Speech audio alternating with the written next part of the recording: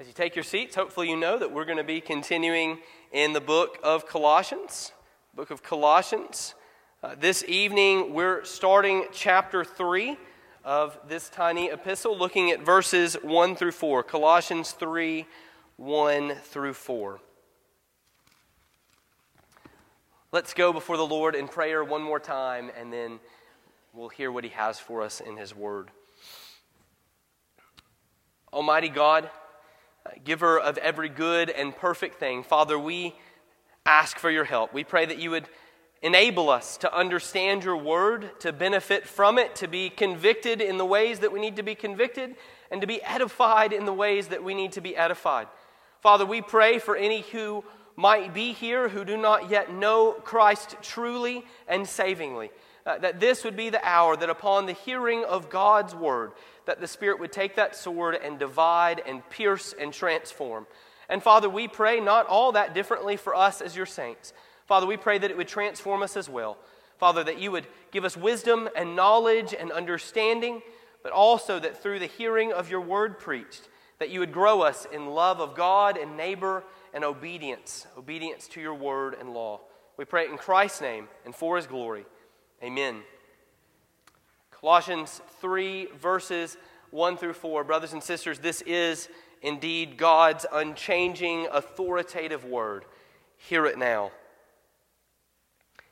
If then you have been raised with Christ, seek the things that are above, where Christ is seated at the right hand of God. Set your mind on things that are above, not on things that are on earth. For you have died, and your life is hidden with Christ in God.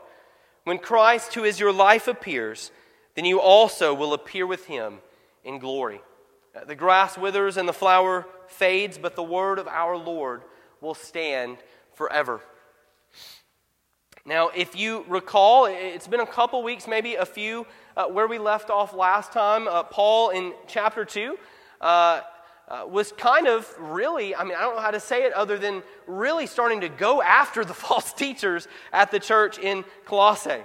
While he had been for a chapter and a half kind of just referencing them and mentioning them, but not really putting any meat on the bone, so to speak, he really didn't pull any of his punches towards the end there of chapter 2. We found out that they were pushing all sorts of weird and strange things, trying to add them on to the gospel that the Christians there had received. They were pushing ceremonial externals, focusing on rigorous external codes of religious conduct, hyping up spiritual experiences, claiming that it was in these things and these things alone that one found true religion. All of these outward experiences, all of these outward doings and goings and comings. But this is not biblical Christianity. This is not the biblical gospel. It's certainly not the gospel that we've received from Paul or that we're going to receive from Paul tonight. They were peddling a cheap knockoff. They were promising fulfillment and freedom, but only really offering that which would further enslave and bring down. They were trying to make it seem that they were offering a religion that would elevate the people there in the church a step above and a step beyond their peers and those around them. But in reality, what they were teaching rose no higher than earth or hell itself. Now, these false teachers, we could give them credit where credit is due, I guess, and at least saying that they were comprehensive. Really, as you look at the list there in Colossians chapter 2, verses 16 through the end of the chapter in verse 23, they had a teaching, it seems, that affected and touched every aspect of a person's day-to-day life. They were comprehensive in their approach and teachings. And so Paul, in our passage today, is going to move beyond just critiquing those false teachings to actually being comprehensive himself and showing what makes the gospel of Jesus Christ better in a likewise comprehensive manner and fashion.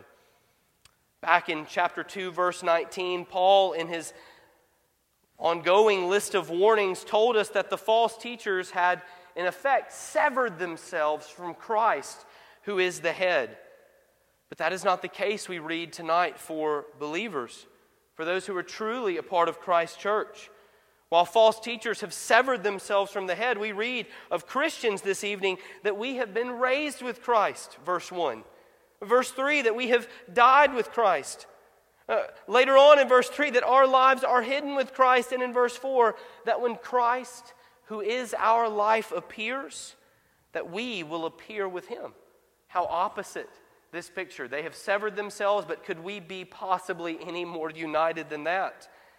Well, the false teachers are stuck in the world, stuck in the manners and the goings and the practices of this earth and the earth below. There's a sense, Christian, Paul is saying, in which you are already in heaven. You have been raised with your Christ, and therefore your home is where he is. Do you see how comprehensive Paul is being? He's not pulling his punches. He's doubling down. Paul is covering for the Christian our past, our present, and our future.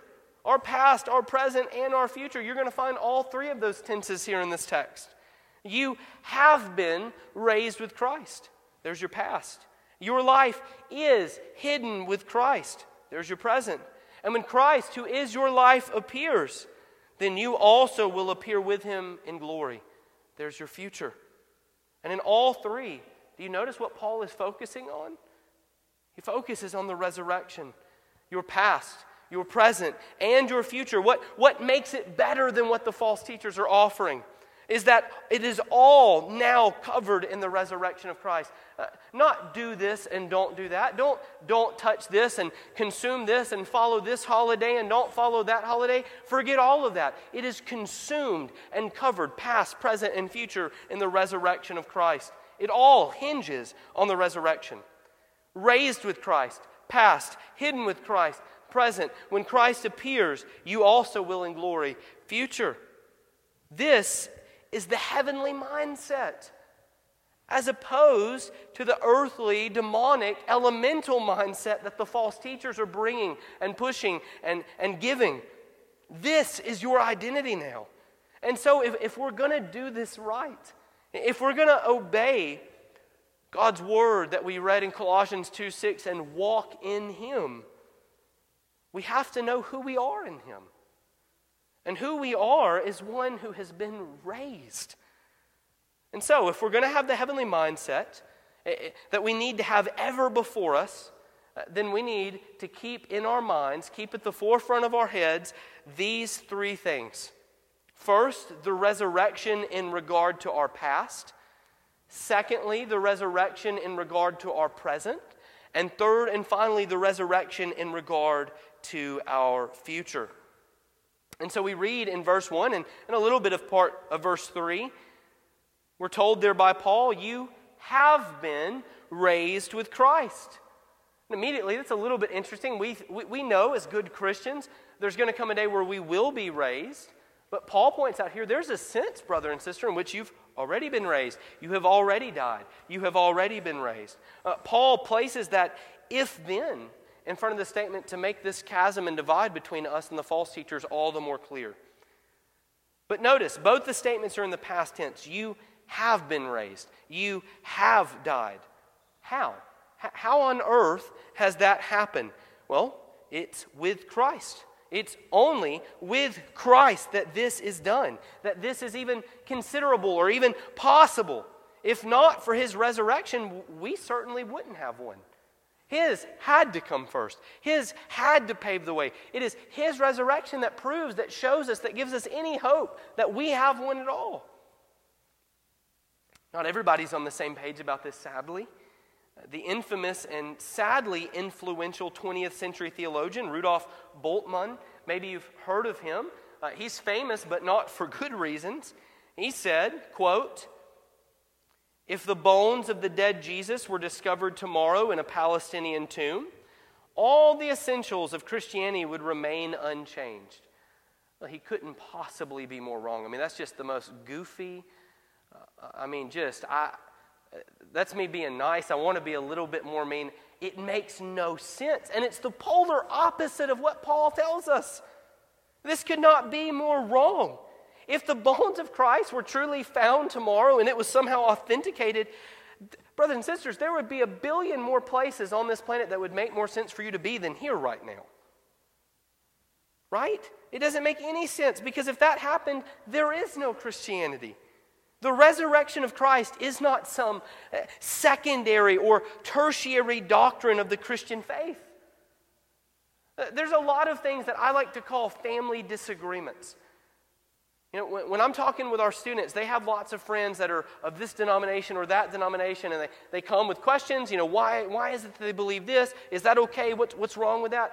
And very early on, I had to give them the distinction, right? There has to be a line drawn somewhere. There are a lot of disagreements that we can think of as family disagreements. For instance, my whole life I grew up a Baptist. Most of my family and friends are still Baptists. They would adamantly disagree with me on the doctrine of baptism. I think they're wrong. That's why I'm here and not preaching in one of their pulpits. But we're going to be together in heaven. It's a family disagreement. There are those who would say that we should only sing the Psalms in public worship. That all we should sing is the 150 Psalms that Christ has given us. Now, I think we should sing the Psalms, but I think it's more than okay for us to sing the hymns that we have in our book. Right? But these are family disagreements. But this is not one of those. This is, if there was ever a line to be drawn, this is it. This is it. It is the core essential tenet of the Christian faith. Without the resurrection, we have nothing else. We have no religion. We have no faith.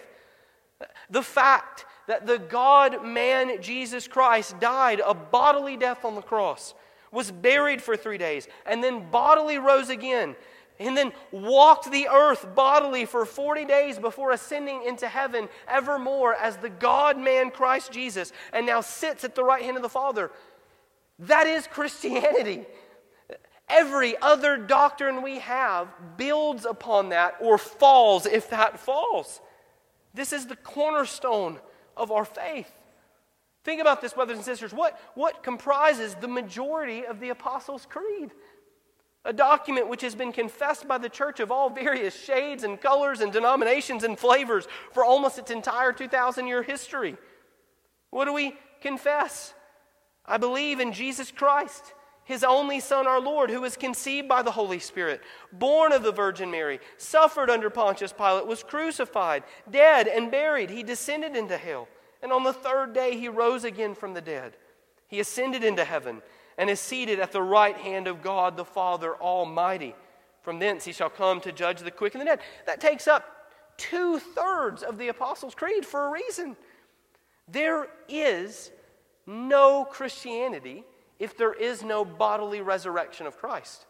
I don't get, this shouldn't be controversial. This shouldn't be up for debate. You either believe it or you don't, and if you don't, you're not a Christian. There isn't some third weird middle category. Paul himself wrote, if Christ has not raised, then brothers and sisters, your faith and my faith is in vain. My preaching is in vain. If Christ has not been raised, your faith and my faith is futile. You are still in your sins, and we, above all people, Paul says, should be pitied. If we somehow found out tomorrow that Christ hadn't been raised, we, more than any other group of people on the planet, should be a people that others feel sorry for. Because it means we've wasted our lives. Every Sunday, every Wednesday, every time we've cracked open the Word, every time we've prayed, every time we've evangelized, it's all for nothing if Christ be not raised. But Christ was raised. Christ was raised. And that's not just something that we take on blind faith, is it? Paul's entire argument in 1 Corinthians chapter 15 is that we can objectively, factually, historically know that Christ bodily rose again as a trustworthy historical fact. Why? He fulfilled hundreds of specific prophecies. He appeared to over 500 eyewitnesses. And how many of the apostles died professing this all the way to their grave? 11 out of the 12, if they were lying, what did they gain? What benefit, what earthly perk came with this lie? Nothing. I don't know if you like watching judge and jury shows as much as I do. It's a guilty pleasure. I don't know why, but I always seem to find them. Let me tell you what I've never seen. I've never seen someone have more than 2 eyewitnesses corroborate the same story and the person get off innocent. It doesn't happen. It doesn't exist. 500 eyewitnesses. The resurrection of Christ is a fact. Christ has been raised, and therefore Paul writes in Colossians 3, so have you. So have you. Now you heard me, not you will be raised. That's true too. We're going to get to that in a moment. That's a whole point. But you have been raised. Past tense. There is a sense in which it's already taken place.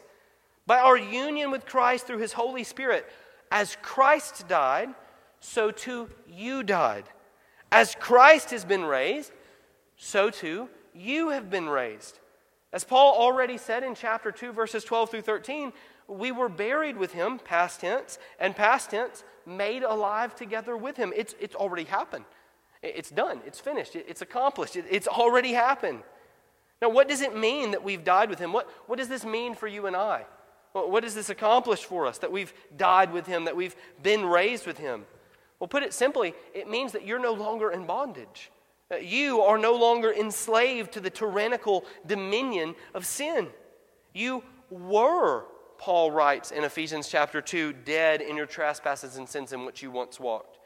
You were following the course of the world, following the prince of the power of the air, the spirit that is now at work at the sons of disobedience. You were children of wrath.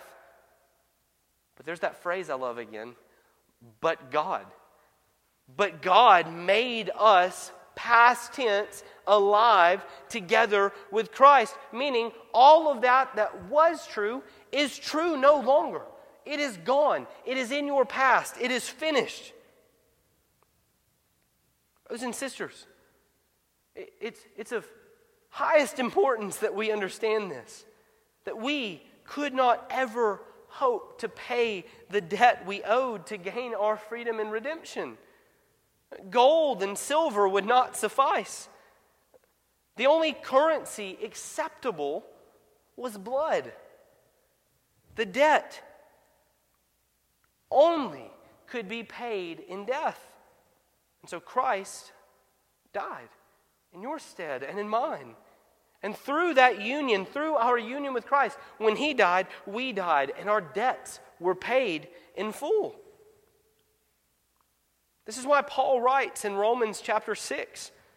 I'm going to read this in length because it's worth it. God's word is good enough. Paul says in Romans 6, what shall we say then? Are we to continue in sin that grace may abound? Right? Paul is anticipating what some might say. If we've been saved by grace through faith, then let's live it up. Right? If God seems to be in such a forgiving mood, let's give Him some reasons to be forgiving. But he says, by no means. By no means. How can we who died to sin still live in it? We were buried with Him in death so that we too might walk in the newness of life. For if we have been united with Him in a death like His, we shall certainly be united with Him in a resurrection like His. We know that our old self was crucified with Him in order that the body of sin might be brought to nothing, so that we would no longer be enslaved to sin. For one who has died has been set free from sin. So then, if we have died with Christ, we believe that we will also live with Him. So now, you also must consider yourselves dead to sin and alive to God in Christ Jesus. So what do we do then? He says, let sin therefore no longer reign in your mortal body, for sin will have no longer dominion over you. Now, this doesn't mean the Christian doesn't sin. We're going to struggle with sin and fight with sin till the day that we either die and meet Him in heaven, or He comes down and brings it to us. But it does mean that unlike the unregenerate, non-believing folk who can only sin because they're enslaved to it, the Christian can now choose to obey. We now have the freedom to choose to walk in Christ. So do it. What slave gets their freedom and choose to stay with the master? It doesn't happen. Yet how often do Christians do that very thing? You have been freed, so run free and do the things that a free man does. That old man of sin, he's dead. She's dead. They've been crucified with Christ. Paul writes in Galatians 2:20, that old sinful nature, that alienation and shame that we spoke on this morning, it's dead. It's gone. It's in the past. And so, we consider the resurrection in regard to our past. You have been raised with Christ. But we also, secondly, need to consider the resurrection in regard to our present. In regard to our present. Paul writes in verse 3, your life is hidden with Christ in God. This is, in a sense, the present reality, the present effect of that past reality of you having died with Christ. This is what is now happening. It's the result of what we've just covered, of that bondage of sin being broken. Now, brother and sister, your life is now hidden with Christ in God. As Paul said in Galatians, he was, past tense, crucified with Christ, so that now, present tense, the life I now live in the flesh, I live by faith in the Son of God. They go together. They work together. You can't have one without the other. Your life is hidden with Christ. What does this word mean? Hidden comes from the Greek word, krypto. Krypto, our English word crypto, like that something's cryptic, mysterious, hidden, it comes from this same idea, this same place. It literally means to hide or to conceal or to literally to escape notice. And there's two senses that we could take this, two understandings that we could take away from this passage. For every commentary I read that went with one, another went with the next. But I don't think this is an either-or situation. I think it's a both-and. There's a horizontal aspect and a vertical aspect to this being hidden in Christ. And so we're going to consider both. And so first, let's think about the vertical aspect of being hidden with Christ. What this means in regard to how God sees you and me. Your life is hidden with Christ. Remember, to hide, to conceal, to escape notice. And so, because of your union with Christ, when God considers you, brother and sister, when God considers you, He considers no longer your sin, your trespasses, your failures, your shortcomings, your shame, but rather He considers Christ and His perfect, obedient righteousness. If you're in Christ, if you've placed your faith in Him, then your life and all of its sins, all of its failures, all of its shortcomings, all of those aspects that you're embarrassed about are hidden with Christ, concealed, they're covered. Consider this. As God killed an animal in the garden to make a covering for Adam and Eve, so too God killed His Son, whose blood now makes a covering for you and for me. This is the picture. Your life is hidden with Christ. But let's also consider the horizontal aspect to this. What this means in regard to your life and how you live it and how it should be seen to others.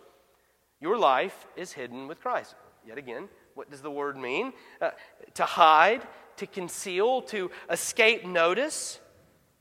So what does this mean?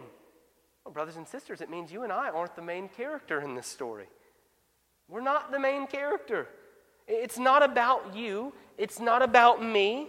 In fact, we find here in God's Word is that the believer's life should be so focused on Christ, so entranced with Christ, so head over heels in love with Christ that they themselves and their own wants and their own desires and their own preferences, their own aspirations, their own strengths and their own weaknesses and their own identities with things such as ethnicity or race or nationality or fill in the blank, that they all become hidden, covered, concealed. They don't matter anymore in comparison. They escape notice. In a culture which hyper-fixates on you making yourself known, on you making your preferences known, on you making sure to show the world who you are. In a culture filled with people which increasingly feel the need to share every little thing about themselves with the world on social media. The call and the command for the Christian is the exact polar opposite. Your life is to be hidden with Christ, concealed. It should escape notice. Nicholas Ludwig von Zinzendorf, if you're looking for a child name, there you go. Add that one to the roster. And he's an 18th century minister. He was a part of the group known as the Moravians and considered by many a Protestant and a reformer in his own right. He has a famous quote where he said that we should aspire in our lives to, quote, preach the gospel, die, and be forgotten. That should be the aspiration of every Christian. to preach the gospel, to die, and to be forgotten. It's hard for our sinful hearts to hear, isn't it? But it seems to me to be through and through biblical. We should aim to be hidden, to escape notice, and instead to make Christ all the more seen and known. Now, this is hard. This is difficult. So how do we do this? How do we get better at it, Pastor? Well, we're commanded in the text here to do two things to help us with this: to seek and to set. To seek and to set. Can't you tell Paul is a pastor? He even started him with the same letter. To seek and to set. Paul tells us, seek the things which are above where Christ is, seated at the right hand of God. Set your mind on things that are above, not on the things of earth. So we're to seek the things which are above, where Christ is, seated at the right hand of God. And so we could ask ourselves this question: what is your treasure? What is your heart seeking? What is it that you long for and aspire after? For some, it's reputation. For others, wealth, prestige, women, power. Regardless of what we could fill in the blank, none of it's anything more than fool's gold, than monopoly money at the end of the day. We're to seek not earthly treasure, but heavenly. We're to follow the commandment of Christ in Matthew 6 to not lay up for ourselves treasures on earth where moth and rust destroy, but where the thief can break in and steal, but rather we're to lay up treasures for ourselves in heaven. We're to seek the things which are above, because it's only those things which are above of heavenly value that have any real value at all, that will last, that are sure and certain. And how can we know that? How can we know that they'll last? How can we know that they're certain? Because look who's there. Christ is there, seated on his throne, right? I've always found it interesting. I never considered it until I visited other countries, but when you travel out of the United States and you go any other country that I've been to, China, Peru, Mexico, and you walk into a bank, there are dudes out front with, fully automatic AK-47s, bulletproof vest at every bank. Every single bank I went to in China, Peru, or Mexico, armed guards. Now, you could say, well, that's because those countries are less safe. Maybe, but have you ever been to Memphis or Jackson? So I don't really know if that's like an argument. It's just silly to me that in our country we have such a false sense of security that even in our worst, most dangerous portions of our worst, most dangerous cities, we just hope the security cameras will ward people off. That doesn't give me much hope. Every time I saw that in China or Peru, I thought to myself, man, I would have some confidence of my money being stored in that bank, right? Nobody's going to mess around and find out there. But why can you know, brother and sister, that your heavenly treasures will be kept for you? Because look who stands guard. Christ, your heavenly, fearsome King, the Lion of the tribe of Judah, sits high and lifted up on his throne, surveys all, sees all, is sovereign over all. Seek Christ and his glory above all else, for he alone is the true treasure. Seek. We're also to set. We're to set our minds on things which are above, not on things that are on earth. We're to do as we're told in Hebrews and fix our eyes on Christ, the author and perfecter, the starter and the finisher of our race. Well, how do we do this? We do it primarily, I think there's no way to read this passage other than to see this command to set as a call to dedicate ourselves to prayer and the reading of the Word. Prayer and the reading of the Word. We don't pray, brothers and sisters, to change God's mind. God is the same yesterday, today, and forever. He does not change. He is not a man that he should lie. We don't pray to change God's mind, but rather we pray to align our hearts with his will until his will is our highest goal, our highest endeavor. And so pray. You want to set your heart, set your mind on that which is above, not that which is on the earth, then pray. Pray in the morning, pray at night, pray in line at the grocery store, pray while sitting in class or while working at your job. Pray when you have the time to pray lengthy, thought-out prayers and to pour your heart out to God. But pray also when all you have is a moment to just throw a quick request up to the Lord. Pray and read the Word. How do we set our heart on that, set our mind on that which is above? We read God's Word. It's His Word which is the seed. It's His Word which has the power to save. It's His Word which is the sword of the Spirit. It's His Word which is useful for teaching and reproof and for training up in righteousness. And so read the Word. Meditate upon it. Study it. Memorize it. Hear it faithfully preached. Pray and read the Word. Set your mind on things that are above so that you may be, as the late great R.C. Sproul always used to love to say, so that your mind may be renewed. Consider the resurrection in regard to your past. You have died and you have been raised. Consider the resurrection in regard to your present. Your life is hidden in Christ. So seek and set. And third and finally, consider the resurrection in regard to your future. Paul writes in verse 4, when Christ, who is your life, appears, then you also will appear with him in glory. Brothers and sisters, you are alive in Christ, but you have not yet even begun to live.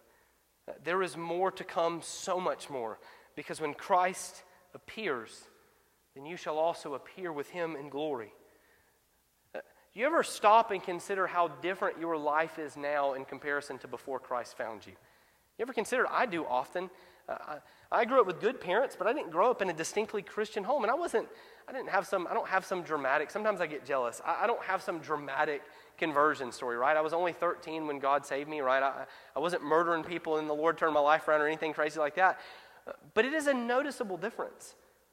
My friends noticed it. My family noticed it. I think back often to how drastically different so quickly the Lord changed my life. And maybe you think the same thoughts from time to time. You ever consider how different it was before you were justified compared to now? Night and day. It's drastic. Well, consider then how different your life will be pre-glory versus post-glory. How much different it will be when Christ appears and that justification and sanctification is turned into glorification. When faith is turned to sight and we behold him face to face, no longer in a mirror. When I think about Carly being pregnant, now with Nora or then with Liam or Sammy, it's a fun, exciting time as we've gotten to see Nora more and more kick. And as we were thinking about, man, what would Liam be like? What would Sammy be like? Now thinking, what's Nora going to be like? Is she going to be calm and collected and even out the boys? Or is the Lord going to challenge us even more and she's going to come out and be keeping up with them step for step? It's exciting. It's fun. But I love them being here a whole lot more. Pregnancy was fun for me, not for Carly. This is a miserable process for her. She doesn't even need to, if she was here, I wouldn't even be using this example. It was fun for me. It's not fun for her.